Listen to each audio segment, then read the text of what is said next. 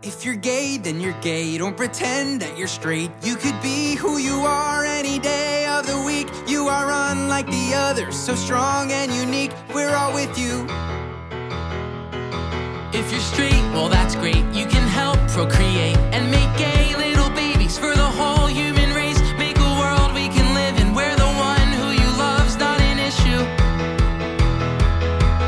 'Cause we're all somewhere in the middle. We're all just looking for love to change the world.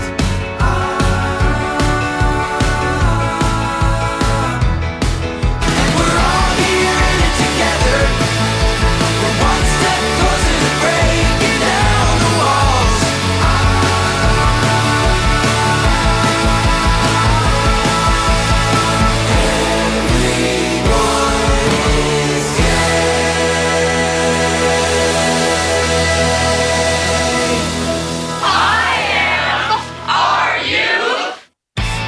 Thanks for tuning in and welcome to the IMRU Radio Magazine. The nation's longest-running lesbian, gay, bisexual, and transgender radio news magazine. Out front and out loud since 1974, I'm Chris Ann Eastwood. And I'm Wenzel Jones. And I'm Steve Pride. Tonight, we talk to ex-gay Randy Thomas, former VP of the now-defunct Exodus International, about his coming out as an ex-gay last Monday.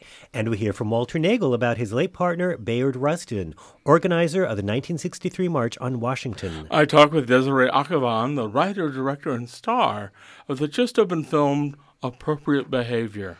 And our own Brian DeShazor, director of the Pacifica Archives, joins us here live in studio, guys. But first, the national and international news from This Way Out.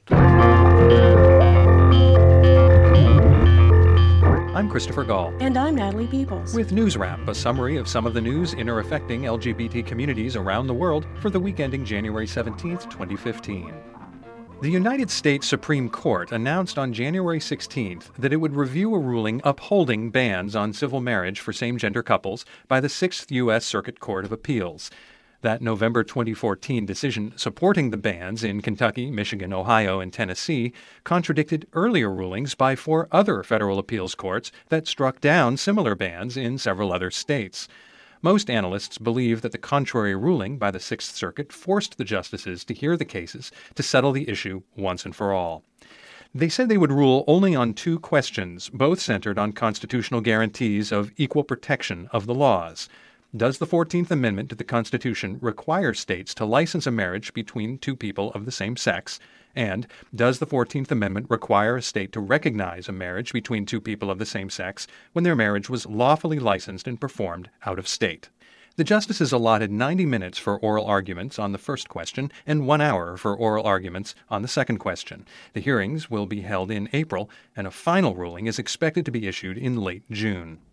U.S. Attorney General Eric Holder immediately announced that the Justice Department would file a brief in the cases, urging the Supreme Court to make marriage equality a reality for all Americans. The Supreme Court rejected a request earlier in the week to bypass a federal appeals court review and hear directly the case of a district court ruling that upheld Louisiana's ban. The 5th U.S. Circuit Court of Appeals actually heard a challenge to that ban on January 9th, along with challenges by state officials to bans that were overturned in Mississippi and Texas. A federal judge in Michigan ruled on January 15th that the state must recognize the legal marriages of some 300 same-gender couples who wed in 2014 during the brief time that they could before the Sixth Circuit stayed a lower court ruling that had overturned the state's ban. The Sixth Circuit also upheld the bans in Ohio, Tennessee, and Kentucky. But in the first ruling of its kind in Kentucky, Jefferson Family Court Judge Joseph O'Reilly approved the divorce of 2 Louisville women who were legally married in Massachusetts. Current law says marriages of same-gender couples performed elsewhere are void in Kentucky. But O'Reilly ruled this week that barring married same-gender couples from divorce violates the state constitutional guarantee that all people should be treated equally. The Ninth U.S. Circuit Court of Appeals on January 9th refused requests by officials in Nevada and Idaho to refer to a larger 11-judge panel the ruling by 3 judges of the court that struck down their respective marriage bans. The Coalition for the Protection of Marriage had asked for a rehearing of the Nevada case, and Idaho Governor Butch Otter, in his failed attempt to stop the ongoing civil marriages of same-gender couples in his state, claimed that his arguments would have broken new legal ground.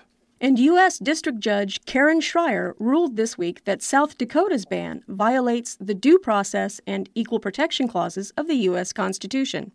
Even though she said that the state had not shown that the ban serves a compelling government interest, she put her ruling on indefinite hold, pending expected appeals. Elsewhere, a gay couple who married in England but live in Northern Ireland has filed papers with the Belfast High Court that call on the government to legally recognize their marriage. The couple has chosen to remain anonymous, but without an affirmative ruling, Northern Ireland will likely by year's end be the only major part of the UK without marriage equality. Northern Ireland's ruling party has rejected any legislative efforts to open civil marriage to same-gender couples. Citizens in Ireland itself will be voting on the issue in May. The most recent polls have found more than 70% favor marriage equality. Meanwhile, Jaime Rafael Diaz Ochoa, the mayor of Mexicali in Baja California, could be removed from office for defying a Mexican Supreme Court ruling that approved the civil marriage of Alex Ali Mendez and Jose Luis Marquez. Marriage equality in the country has been advancing literally couple by couple, as courts have granted them, but only the plaintiff couple in each case, the right to get married. Mendez and Marquez first planned to marry in November, but were forced to cancel the nuptials after a bomb threat was phoned in to Mexicali City Hall. They were then told by registry officials that there were unresolved paperwork issues. They were set to try again last week, but Angelica Guadalupe Gonzalez Sanchez, president of the Coalition of Baja California Families, refused to certify their attendance at one of her mandatory premarital talks, telling reporters that the two men suffer from madness. Mendez and Marquez said through their attorney that one day their tricks will end and we will never get tired of trying. The couple's plight has generated a social media firestorm with the hashtag Mis derechos no son locura, My rights are not insanity, started by popular actor and director Felipe Nájera, who, with his spouse Jaime Morales, became Mexico's first same-gender couple to legally adopt a baby. Austria's constitutional court has ruled that lesbian and gay couples have the same right as heterosexuals to adopt children, even if they can't legally marry in the country. Chief Judge Gerhard Holzinger said that the country's adoption restrictions violated anti-discrimination provisions of the European Human Rights Convention, adding that there is no objective argument for a differing rule based solely on the sexual orientation of the parents. Only married heterosexual couples were previously allowed to adopt. A same-gender parent in a registered partnership, which offers some of the rights of heterosexual marriage, was, until this week's ruling, only allowed to adopt the biological child of her or his partner.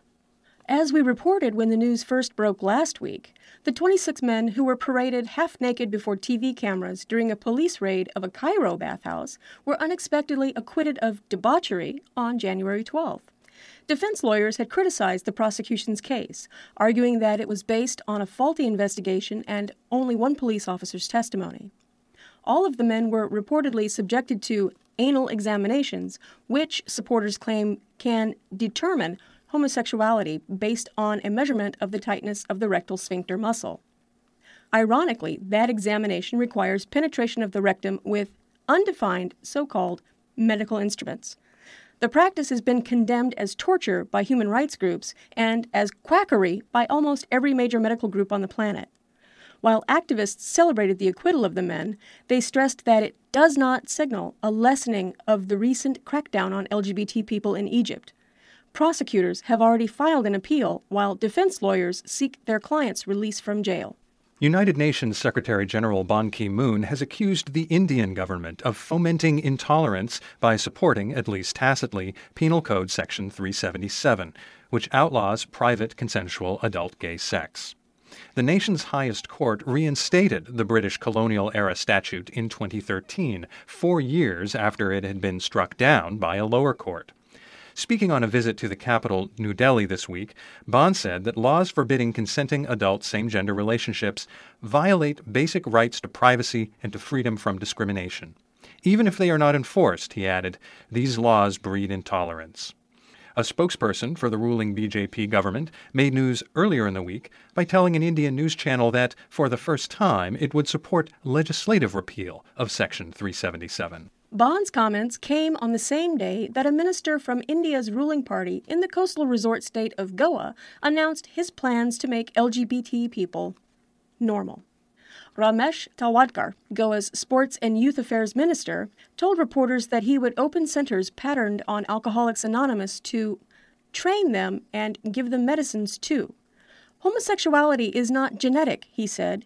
If our parents were homosexuals, then we would not have been born. So it's unnatural. Tawwadkar's comments drew widespread ridicule and criticism from LGBT rights groups, hundreds of jeering jabs on Twitter, and calls by the opposition party for his resignation. He then told reporters that he had been misunderstood and misquoted. I was not talking about LGBT youths, he claimed, but about drug-addicted and sexually abused youths. That's News Wrap for the week ending January 17th, 2015. Produced by Steve Pride, written by Greg Gordon, and recorded at the studios of KPFK Los Angeles. Follow the news in your area and around the world. An informed community is a strong community. News Wrap from This Way Out is brought to you by you. Help keep us on the air and in your ears at thiswayout.org, where you can also read the text of this newscast. For This Way Out, I'm Christopher Gall. And I'm Natalie Peoples. You can hear all 30 minutes of the latest This Way Out, including more News Wrap, on Stitcher Radio On Demand, on iTunes, or at thiswayout.org. Also on This Way Out this week, expanded coverage of the U.S. Supreme Court's commitment to a marriage proposal, and Jon Stewart and Ellen DeGeneres salute the stupid. Well, thank you. Thank you, Ellen. Last week, Randy Thomas, former vice president of the ex-gay group Exodus International, came out, making him, well, ex-gay. I didn't know that was possible. It is. Randy, are you there? I am here. Tell me about what happened last week. Well, last week on Monday, I published a post coming out and letting people know that I've accepted that I am gay and that I am okay with that. And I felt like it was the right thing to do for where I'm at in my life. Well, you initially knew you were gay when you were younger, correct? Yes, I was. I didn't become a Christian until I was 24, and up until that point, I was out and open gay man. And I was after I became a Christian too. It took a while for me to start changing my views on sexuality. Well, Randy, this is Wenzel, and when I was reading your post today, I was just wondering, what was it as an out gay person in your youth that drove you to the Christian church at the age of 24? I mean, what made that so much more compelling than the life you were leading? Well, I was pretty messed up at that age. I had run into a lot of really great gay people, but I personally had also gotten involved in a really hardcore party scene. And I got involved in a 12-step program. I started looking for my higher power, and eventually Jesus made sense, and I became a Christian. And it was like going from Disneyland to black and white TV, but it made sense to me, and it brought me a level of freedom, so I thought, in a way that I hadn't experienced to that point. So you turned to Jesus, but then you went one step further by denying your sexuality that you had become comfortable with, presumably. Right. It wasn't overnight. It took a while, and it's just it's hard to wrap it all up. But, yeah, I did go that direction, and I think it was because I just didn't know who I was, and I didn't have the coping skills. And right there in the Christian culture that I was a part of, it seemed like they had all the answers, and it all seemed to click at the time. And I started, living that way and getting caught up in it. And, I just came to the conclusions that I came to, and some of them, have carried with me. I'm still a Christian. I love the Lord, but now I'm also comfortable with being gay. So it's been a very weird journey, but I hope to be the better for it in the end. Hey, Randy, this is Chris Ann Eastwood. I have a question. Now, you have spent many years as vice president of Exodus International, which is now defunct, but which was a notorious organization. And I apologize if the word notorious is offensive, but about promoting the idea that you can convert someone from being gay to being non-gay and living a straight life.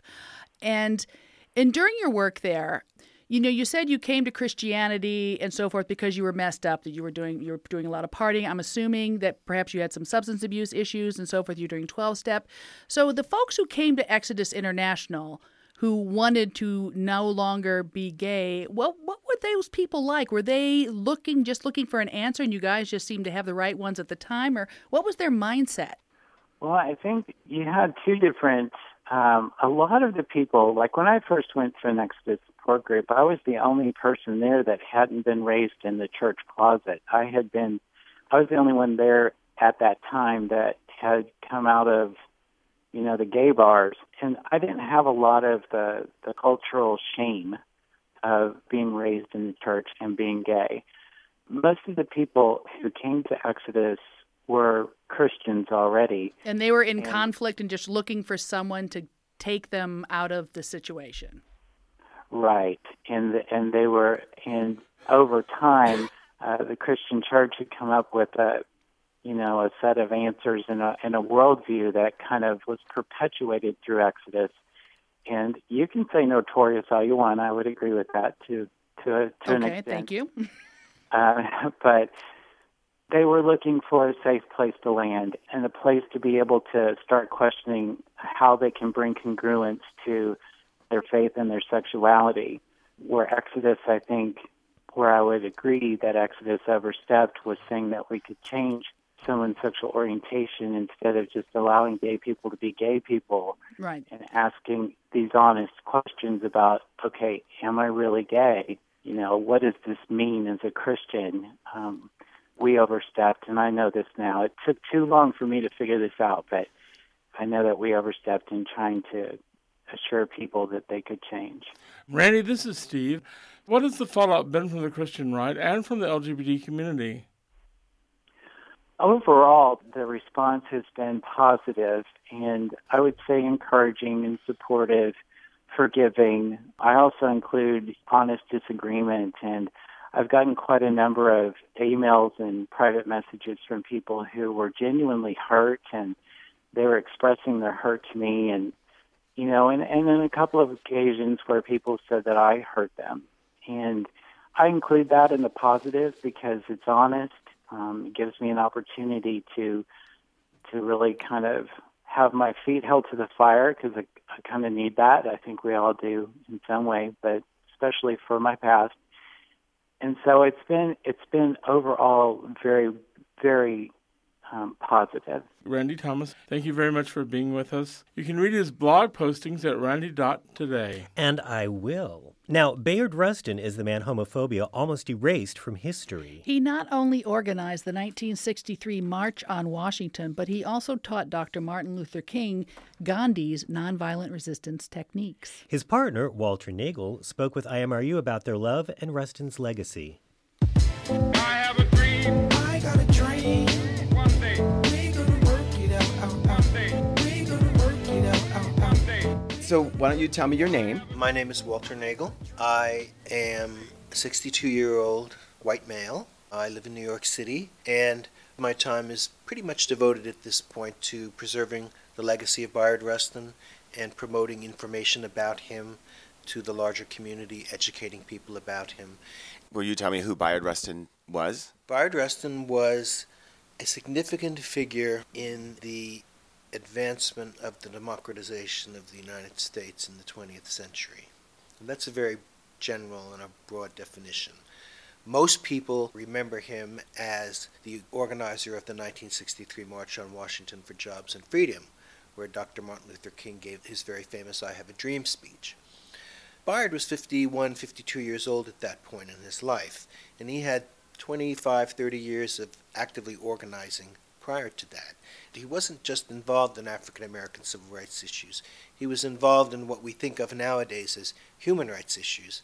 Before that term was really in the common nomenclature.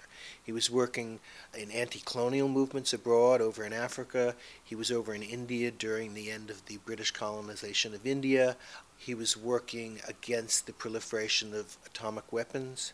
So he wasn't sort of a one-issue person, but the large umbrella issue was the whole issue of making the world safer and providing rights to all people all over the world. How did you meet Bayard? I met Bayard in 1977 in Times Square, kind of the crossroads of the world. And at that point, I was thinking of relocating to San Francisco. This was in April. And I was waiting on the corner to cross the street and go over to the store, and Bayard came along, and we were both standing there, and we just kind of looked at each other, and lightning struck. I made it to the store. I got my newspaper, but I never made it out to San Francisco. And, we were sort of dating, spending a lot of time together, weekends together for the first year or so, and then I pretty much moved in with him in his apartment. In New York City? Yeah, right here in this apartment that we're sitting in. Yeah, this is where we lived together for the 10 years that I was with him. Does your work now involve any sort of outreach? I work very closely with the makers of the documentary film Brother Outsider, The Life of Bayard Rustin. We do a lot of appearances together because it's one thing to be talking to a group of people about someone, but when you have the visual and the audio images of that person that you can work with, it really gives the audience much more of a flavor and an idea of who that person actually was. The film came out in 2003, so it's almost 10 years old. And, documentaries don't normally have a very long life. But there's something about Bayard's story that I think people find inspiring. And over the last 10 years, during Black History Month, during Gay Pride Month, there would be showings of the film, and we would make appearances doing Q&As or being on panel discussions about it. But in the last couple of years, it's been picked up as a diversity training tool in a lot of corporations and law firms. And they will have like a diversity event, and they'll show the film and they'll have a discussion. And one of the things about this film is because of Bayard's many identities, his many hats, if you will. He was African American, he was gay, he was involved in various social movements. It's an opportunity to bring people to the same table that might not always be there. And so it really provides an opportunity, I think, for people to have dialogue that would not normally be engaged in those kinds of discussions. So I think it opens up a lot of doors. The film's also being shown in a lot of schools. It's being used in the California curriculum, mainly in the high schools. It's really getting Bayard's message out there, but also the larger message about living your truth, being who you are, overcoming obstacles. I mean, he overcame tremendous obstacles during his life to become who he was. And I think it's inspiring in that way. I mean, it's not a film about a perfect man. It's not a film about a saint. In that way, I think kids can look at it and see, this is a hero. This is somebody I could become, as opposed to looking at a film about someone else who shall remain nameless. But, that person was so perfect I could never become that person. This is somebody that had the same struggles that I have. I'm going to ask you to name that person. I think that people have a tendency, and it's not the person's fault, it's largely the culture. I mean, the culture likes to create these heroes, these idols, not even heroes, idols, people that you kind of worship, a lot of entertainment figures, people like that. And I think it's interesting, in the latest book that came out about Bayard, it's a collection of his letters. And in one of the letters, he says something to the effect that they're doing to Dr. King the same thing that they did to Gandhi. This was after King died. They're turning him into a figure of veneration, a figure to worship, as opposed to an inspirational figure. So, I would say, someone like Dr. King, certainly someone like Gandhi, people tend to think of these people as saints. And of course they weren't. They were very human. And I think as historians do their research and write books and things about it, these people and their human frailties come out. And I think that's all to the good. I think it's healthier. But, I think there's something in human nature that kind of wants gods. We've created a god, if you will. And in some ways, that's not necessarily a bad thing, but I think you want people that can inspire you and to guide you along the journey, not show you how weak or how imperfect you are. We also have a tendency to sort of deny certain things too. And if we don't think of people as human and capable of making mistakes, if you will, or making errors of judgment, if you kind of hold them to this perfect standard, then you're going to be disappointed. And one of the ways of dealing with the disappointment is just to kind of push it aside and deny that it never happened. To a certain degree, some of that used to happen with Bayard too in some quarters, but I think it's important to accept your leaders with their faults as well as their leadership abilities and their positive aspects. You have to embrace the whole person.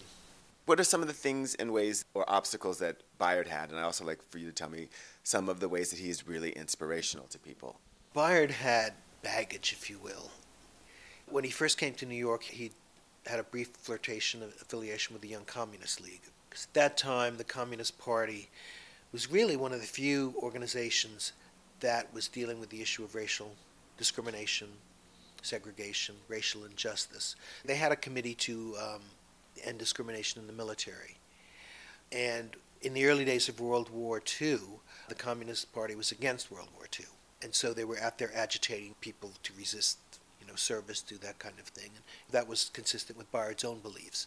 But then when Germany invaded the Soviet Union, they just did it about face, like overnight. And they told Bayard to disband his committee to end discrimination. And he felt that, this was unwarranted, untrue, if you will, not faithful to the reasons that he joined the League. And so he just left.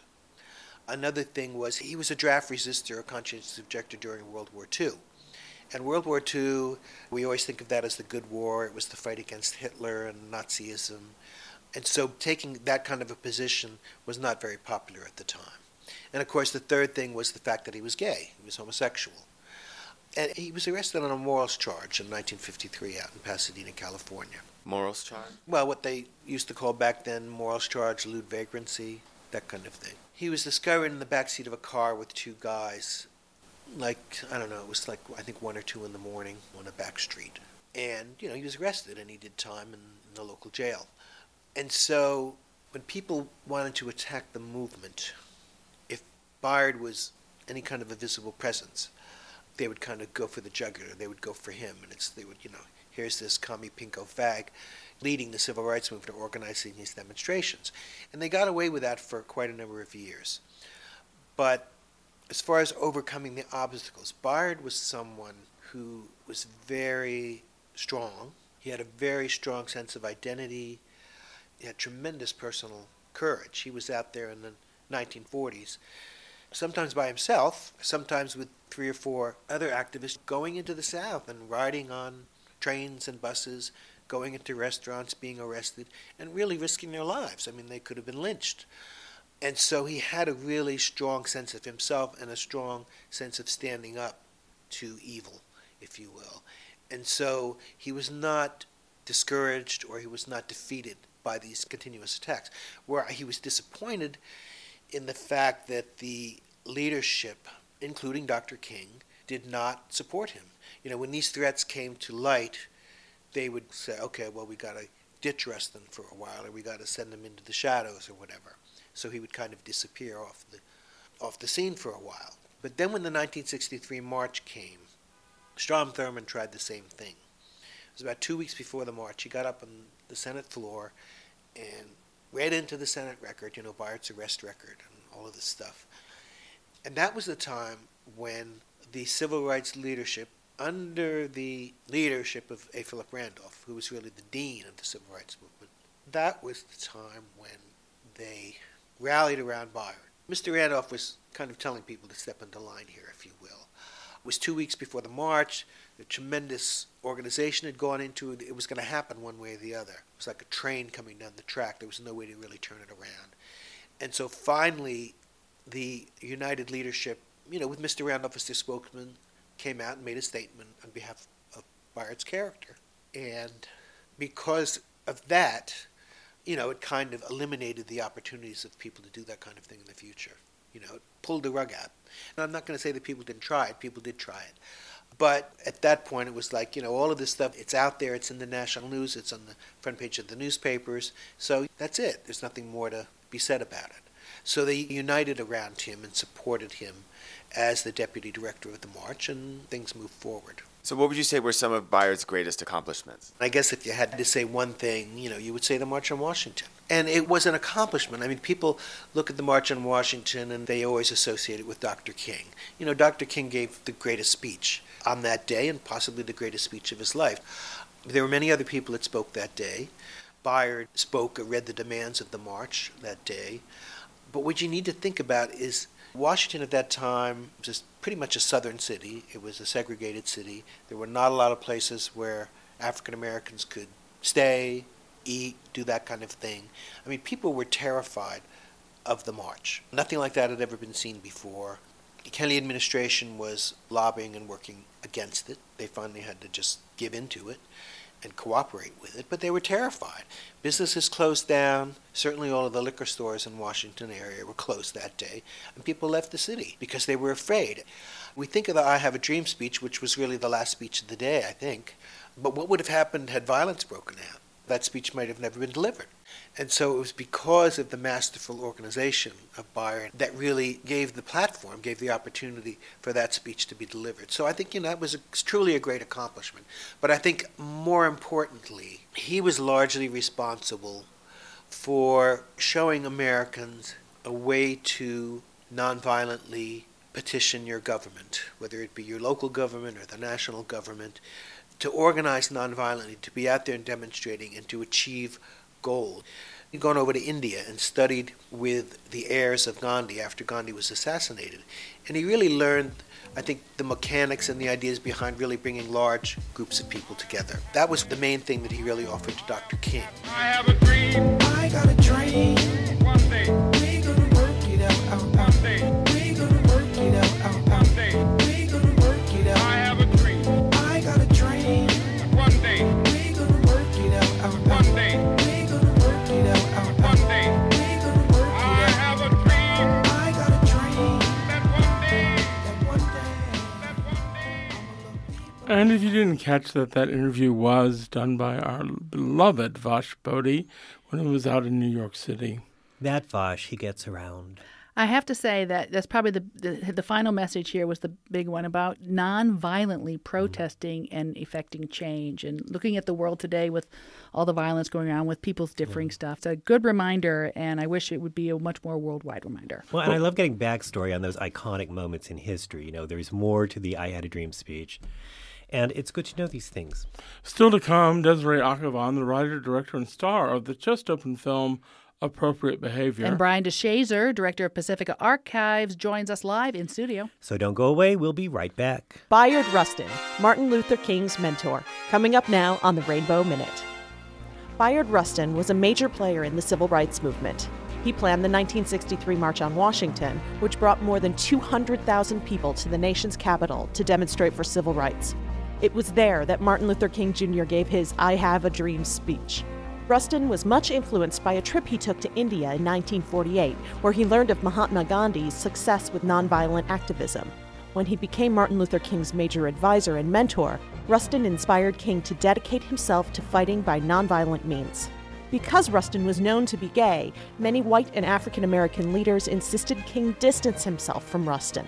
This forced Rustin to work behind the scenes, but he nonetheless had a paramount role in the effort to end racial segregation and racial discrimination.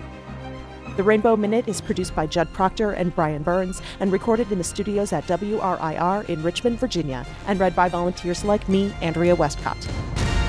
Hello, I'm Desiree Akhavan, the writer, director, and actor in the film Appropriate Behavior. And you're listening to IMRU Radio Magazine, on air since 1974 on KPFK FM, 90.7 Los Angeles, 98.7 Santa Barbara, 99.5 Ridgecrest, China Lake, 93.7 San Diego, or streaming online at kpfk.org.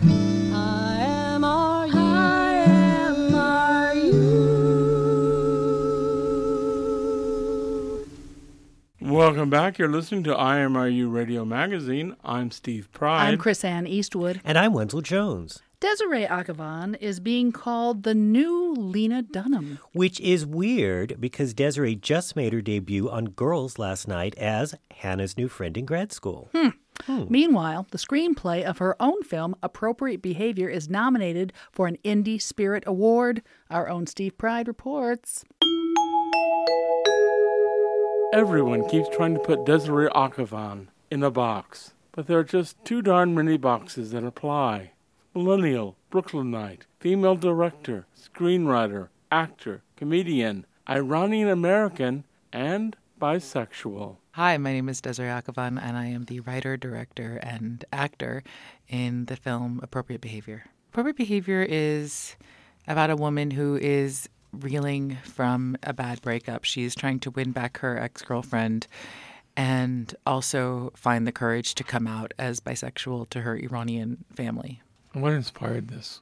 I was dealing with those themes in my life at the time that I was making this film, so it made sense for me to put it on the page. That said, once I started the writing process, it just took on a life of its own, and the main character, Shireen, became this warped, fictional characterization of the best and the worst of myself. So it kind of became this choose-your-own-adventure of what would happen if I had every awful impulse I ever had pursued. Why is there only one bed? It's European and thrifty. There's a lot of benefits. And how's that European? I have an Italian friend named Cecilia, and she and her best friend shared one bed for years, and they saved so much money on rent that they were able to afford very big weddings to their boyfriends. Do you have a boyfriend, Maxine? No, I don't. You are openly bisexual in a business where being out is an act of bravery. It must be so much more difficult for actors. I really can't put myself in their place. That job is very difficult. You're supposed to be able to morph into whatever someone else sees you as. And I'm not saying I condone this, but I can understand and empathize with the desire to be closeted professionally as an actor. And it's very sad to me. That's why I would never be able to live a life where I was just acting, because having control over the work you do, your content, and your own image is the most empowering feeling I feel in my life. What is the biggest misconception for you about bisexuals? I don't know, because people don't say to my face the ugly things that I'm sure they think. The feeling that I had before I was much more open publicly about my bisexuality. Not that I was closeted, but I wasn't someone who was constantly being asked about it before I started traveling with this film. And the sense I always get is that there's something really disingenuous about a bisexual, that you must be lying. There must be one gender you prefer, and also you must be so capable of cheating, because you have so many options, apparently, which is absurd. I mean, that's the thing about life right now, is that we can kind of imagine the mainstream society has an idea of what gay is. We've reinvented it, that like Ellen and Portia is gay. Mitch and Cam from Modern Family are gay. They're just like you. They're like desexualized Ozzie and Harriet, very unassuming, like sweet picket fence people who have all the same goals that you have, and they love the way that you love, only same gender instead of opposite gender.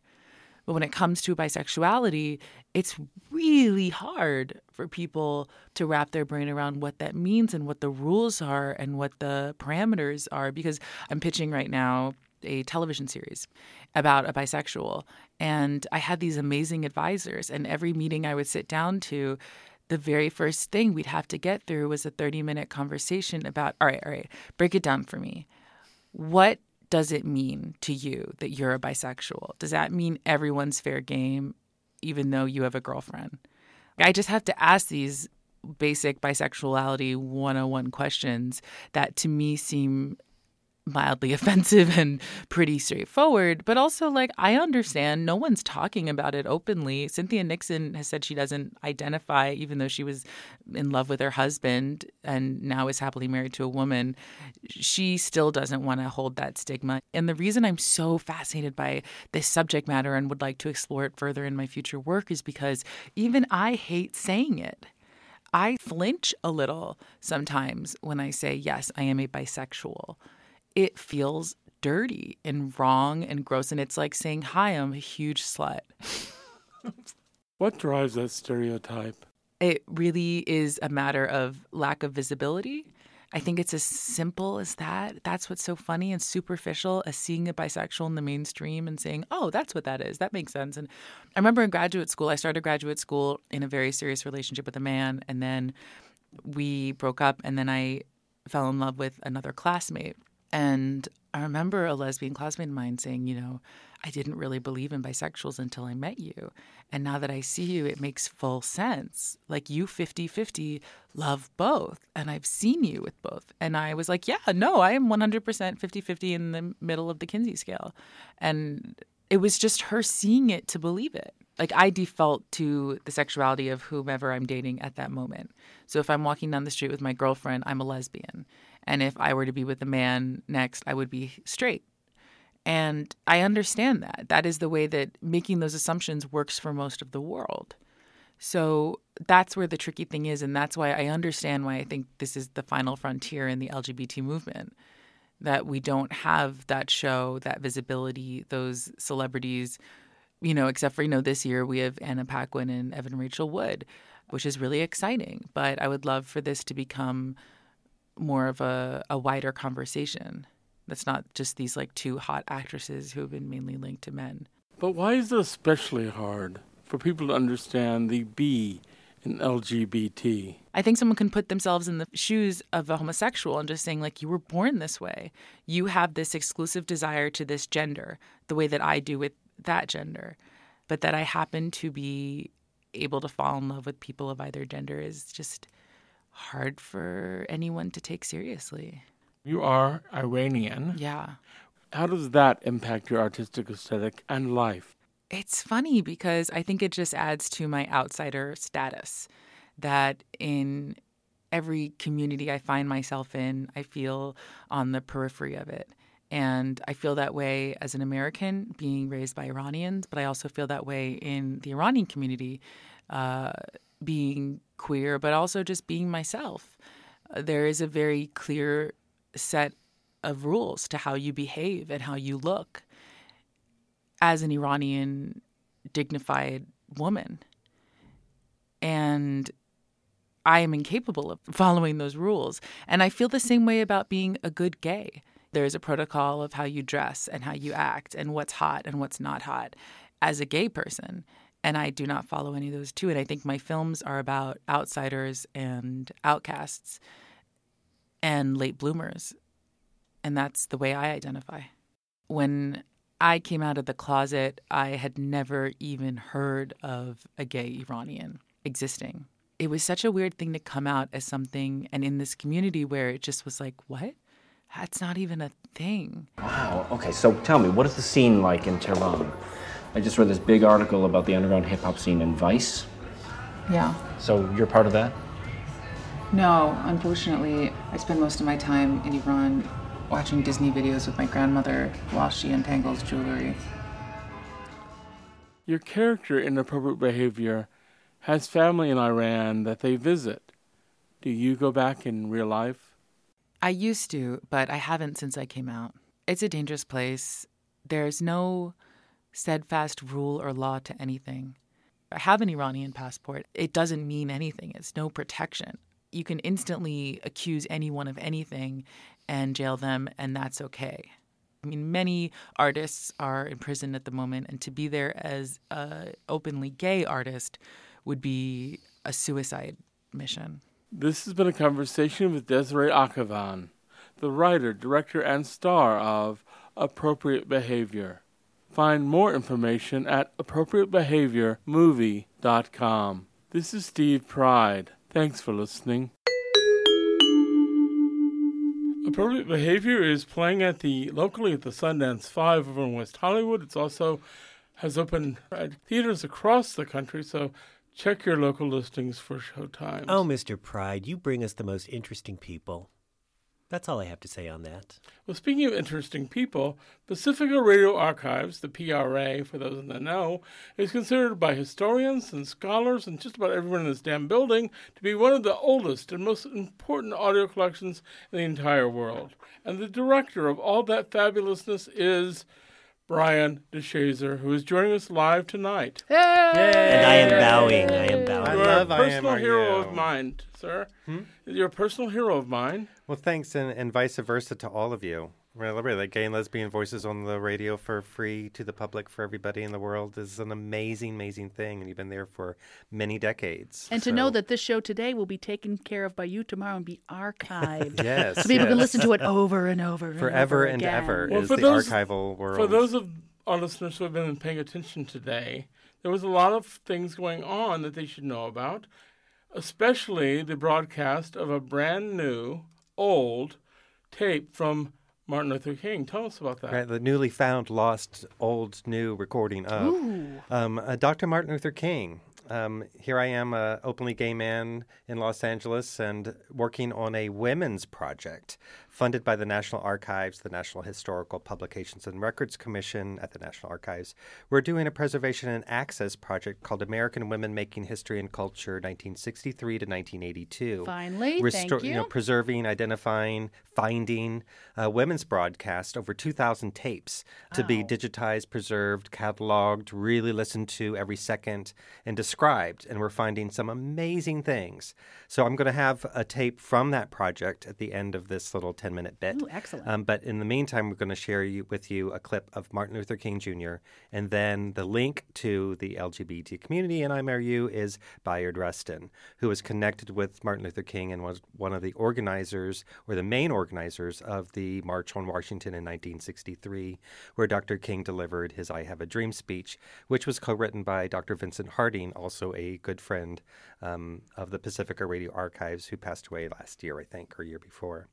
The Martin Luther King tape on working on a women's project in the refrigerator, climate-controlled storage room upstairs on a weekend. I was going in the area that's not cataloged. It's never been inventoried, never been described, never on microfiche, nothing. It was just boxes that some station sent to us. Once somebody left, they may have taken a tape out of a drawer and threw it in a box.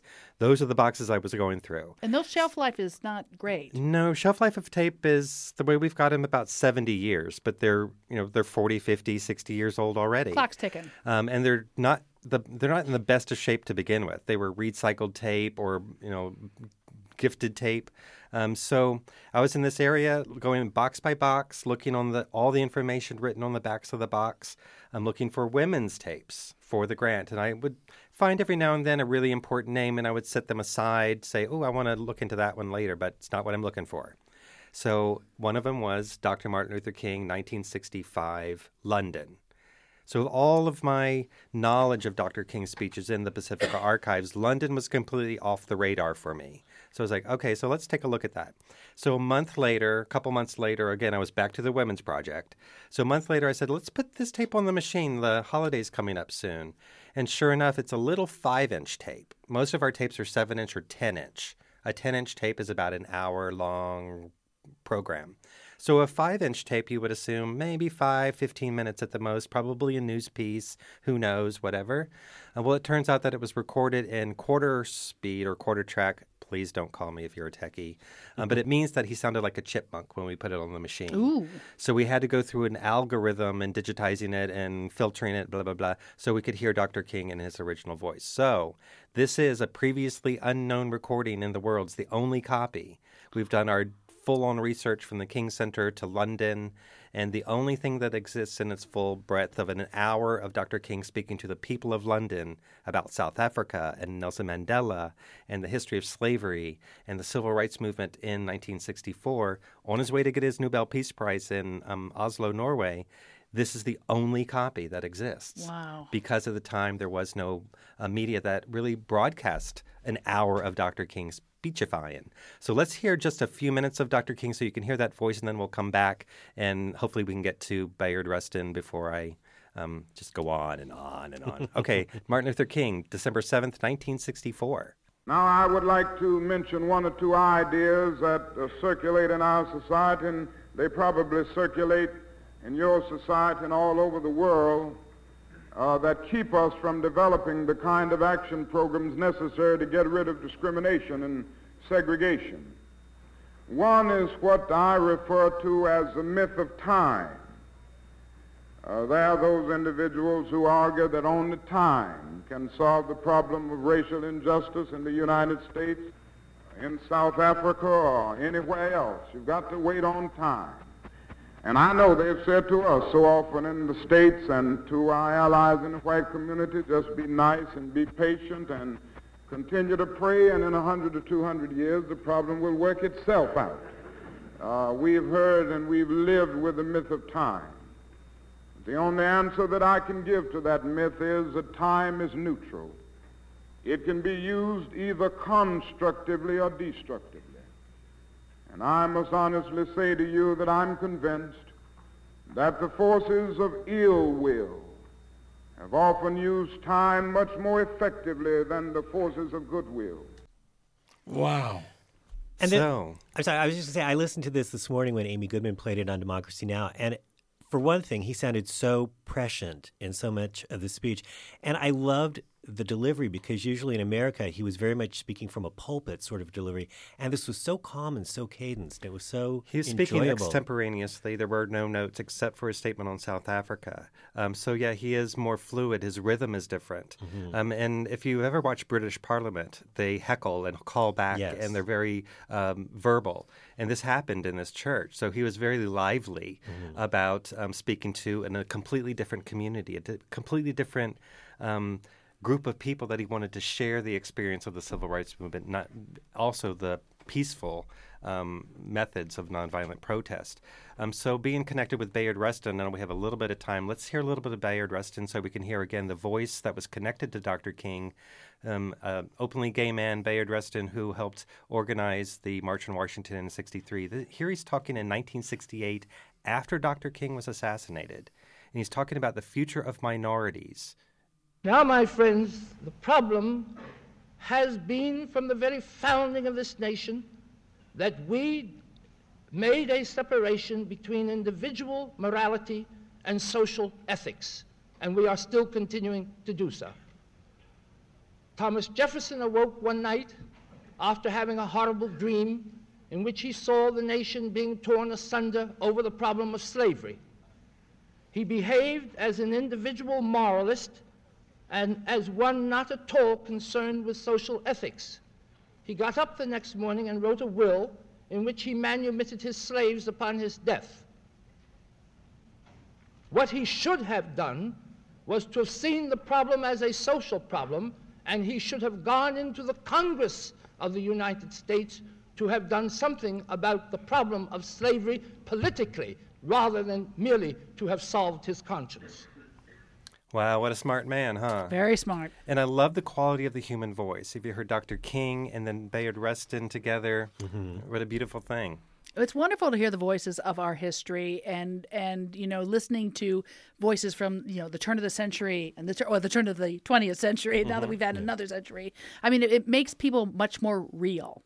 But and not to be too pragmatic, though, but all these snippets of history, they don't get archived by magical little elves in a big oak tree. I mean, it takes money. Yes, it does take money. And actually, you want to go ahead and play our extra sample clip. And this is from the Women's Project. So this is June Millington, Linda Tillery, and Mary Watkins doing Peggy Lee's Fever, and a rock concert, or women's concert, 1981, I think. It's the only copy. And it's lovely. It's great. So we're talking about money for the archives. So, yeah, we are sort of in peril. And the good news is that this recording of Dr. King, the hour-long speech, we're making it available as a gift for a donation to the archives, including the other 8.5 hours of recordings of Dr. King. Go to pacificaradioarchives.org or call us at 1-800-735-0230. And we can help you out. You can also, search our entire collection of our LGBT history, which much of it has been preserved thanks to previous grants.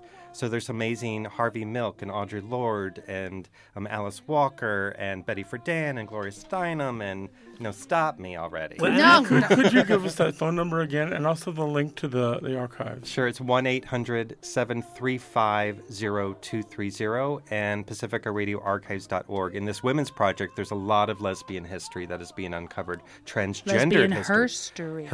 Transgendered history that we're uncovering that we were unaware of. We just found Patti Smith and William Burroughs reading poetry together. Amazing. And I can testify because I was on a hunt for a bit of Harvey Milk tape a couple years ago, and we went out to a storage unit in Van Nuys, and so many boxes, all of them waiting to be heard, waiting to be discovered, waiting to be digitalized. Thanks, you guys. So much to do. We could talk with Brian all night, but unfortunately that's the end of our ride. Gather your personal courage, take timid politicos by the hand, and exit to the far, far left of the Trans Forward motion. And a reminder, we will be holding our annual 6-week radio workshop at KPFK on Saturday morning starting February 7th. If you are interested in volunteering for IMRU, please email our own Steve Pride at steve@imruradio.org.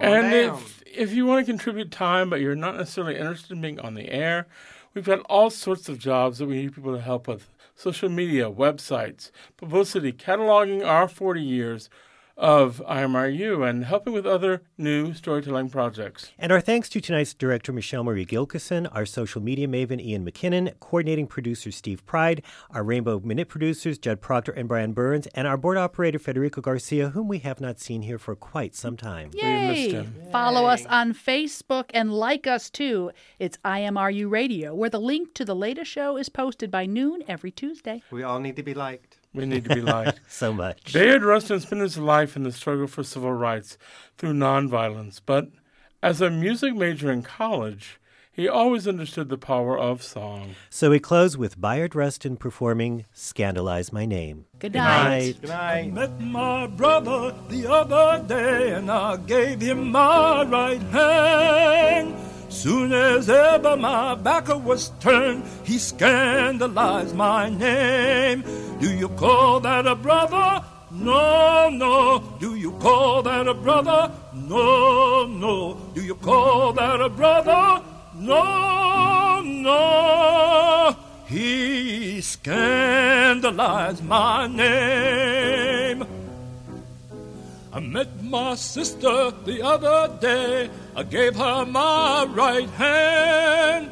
Soon as ever my back was turned, she scandalized my name. Do you call that a sister? No, no. Do you call that a sister? No, no. Do you call that a sister? No, no. She took and scandalized my name.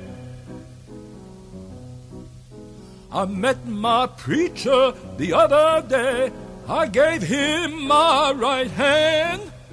Soon as ever my back was turned, he scandalized my name. Do you call that a preacher? Do you call that a preacher? Do you call that a preacher? No, no. He scandalized